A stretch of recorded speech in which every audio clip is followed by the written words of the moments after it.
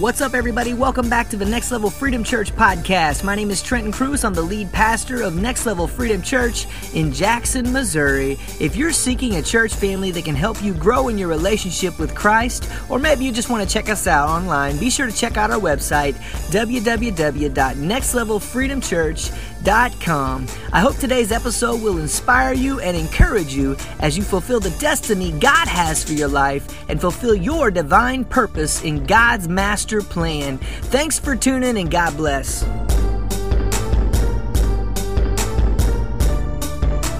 Hey guys, welcome back to another episode of Through the Book right here on the Next Level Freedom Church podcast. My name is Trenton Cruz. I'm the lead pastor of Next Level Freedom Church right here in Jackson, Missouri. Thank you so much to those listeners we see tuning in week to week to whatever episodes of the podcast you may be checking out. Thank you so much for doing that. We appreciate it, and it's encouraging to know that people from all over the world are tuning into this podcast right now.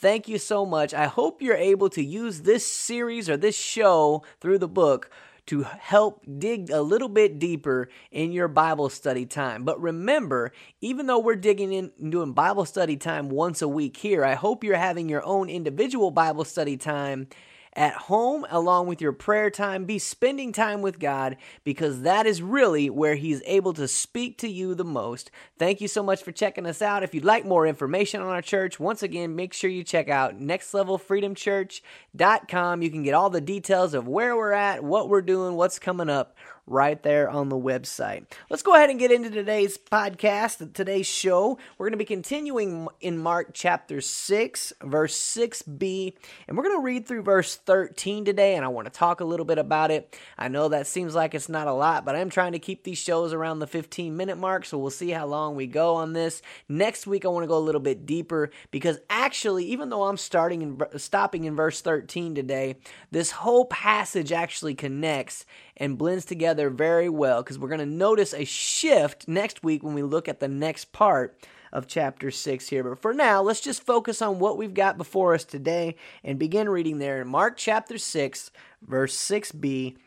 It says, "Then Jesus went around teaching from village to village. Calling the 12 to him, he sent them out 2 by 2 and gave them authority over evil spirits.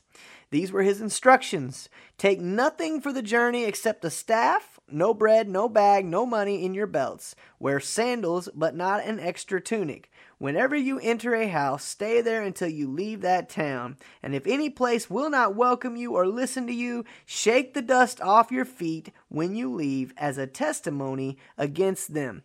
They went out and preached that people should repent. They drove out many demons and anointed many sick people with oil and healed them. Let's go ahead and pray today before we get started, and then we will start talking about just what's going on here and these instructions that Jesus has given the disciples as he is getting ready to send them out to personally do ministry themselves. Father, we thank you, Lord, for this day. We thank you for those that are tuning in wherever they're at right now, God. I just pray right now that you begin to speak your words through me, that they would not be my own. May your gospel go across this microphone and touch the lives of those listening. In Jesus' name, amen.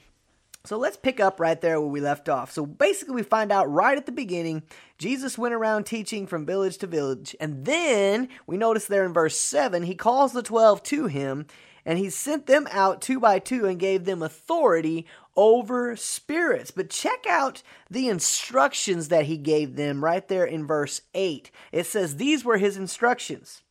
Take nothing for the journey except a staff, no bread, no bag, no money in your belts. Wear sandals, but not an extra tunic.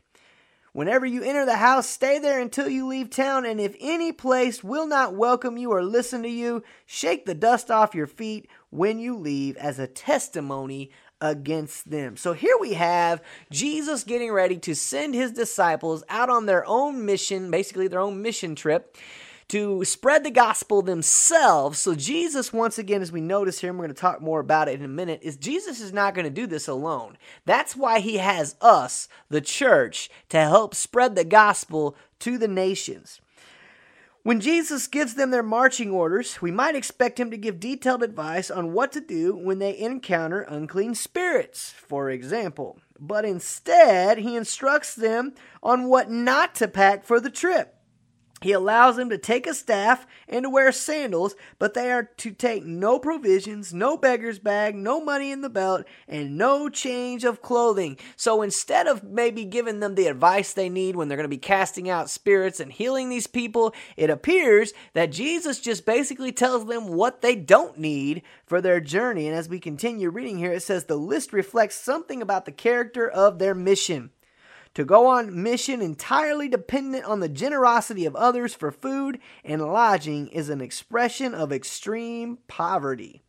They do not travel first class. They do not come like an invading army living off the land. The 12 come more humbly and must be totally dependent on God for their support. So what we see that Jesus is trying to get at here is he's trying to show them and teach them basically to be more dependent on God than anything else. He has them dressed down on purpose, probably because many of the people they were going to be talking to were not wealthy people. They were maybe poorer people. So if you come to a poorer people dressed wealthy, well, they're not going to listen to you as much as if they can relate to you and what even your dress or what your appearance is. So that's going to be your first impression. Now, there's always going to be those that don't accept you, and he gives them instructions on that. We're going to talk about that here as we get to it on what to do if they do reject. So Christians out there, maybe you've been out trying to testify or witness for God, understand this. There are always going to be those who reject you no matter what you say, no matter what you do. The only thing that's going to change that person is the Holy Spirit, and the Holy Spirit may just be using you to plant a seed. You never know, and see where God takes it.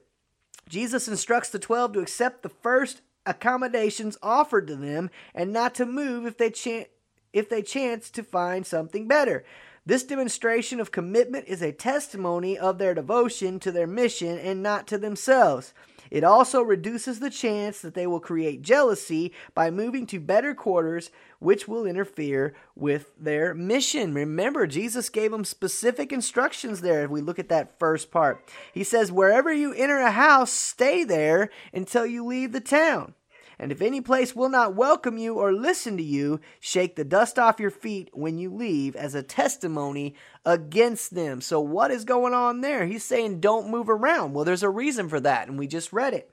We don't move around because, one, it could cause jealousy that they're jumping around all over the town when they're obviously doing things for God. The demonstration of commitment is a testimony of their devotion to their mission and not to themselves. So it's not about, this person offered to lodge me. Maybe it's not the greatest living place, but then another person offers you a better place to stay. Jesus says, no, you stay with the first person. So once again, it's getting ourselves out of the way so God can use us to do something great.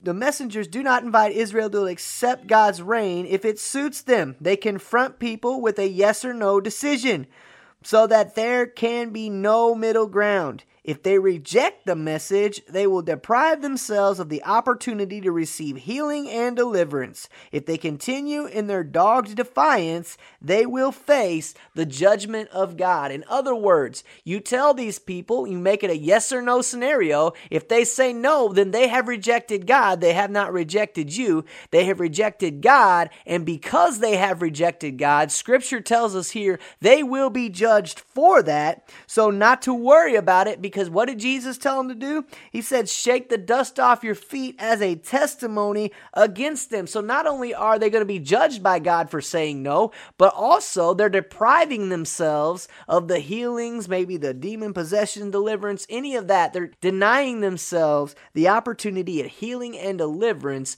by saying no. So the approach, the question, once again, it was a yes or no decision that the disciples gave them. It's not about, and then we start crying. Jesus says, wipe the dust off your feet and keep on moving, because God will judge them for what they're doing there and what they have said. So not to worry about that. All that the disciples do in their mission, their proclamation, their healing, their provisions, their housing, reveal to others that they go with Jesus' authority, and that the call to repentance is not routine preaching that can be casually ignored. In other words, everything they're doing, their healing, the proclamations, the provisions, their housing, all of these things are a testimony that God is with them. They're testimony to Jesus himself because he gave them that authority, and he's using that authority to preach repentance, and that this isn't just your regular Sunday morning routine message. This is a message that has the authority of Christ on it,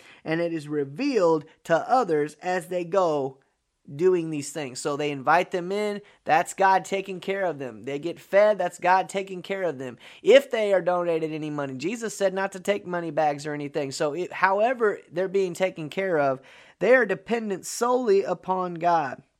Now, there's about 4 other things I want to take a look at before we get ready to wrap up today's episode. I know, short, I'm trying to get these back to being a little bit shorter again. So, the disciples' mission is an extension of Christ's work in the world. We talked a little bit about this earlier. Christ isn't doing this himself. Now, he could, but that's the reason he has chosen the church to get out there and spread his message so that the church will have opportunity to reap the harvest with God. Now, God's the one that does the saving and everything, but Jesus isn't going to do it all himself. So 1, he's sending them out as an extension or as ambassadors of the work Christ is bringing to the earth. 2, they are to be so dedicated to the task of their mission, that personal comforts become inconsequential. Now, what do you mean by that? Well, check out the author here of this commentary. Once again, we read out of the NIV application commentary. The author of this particular one is David E. Garland, and this is his over the book of Mark. So I'm taking this, any of these quotes you're hearing me read, they come from that series.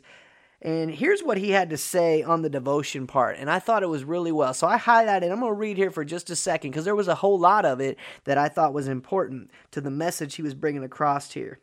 It says, devotion to the task rather than devotion to oneself is therefore an absolute requirement for those who serve God. Some students leave seminary with their hearts set on gaining some great church where they will be paid and applauded for their great success.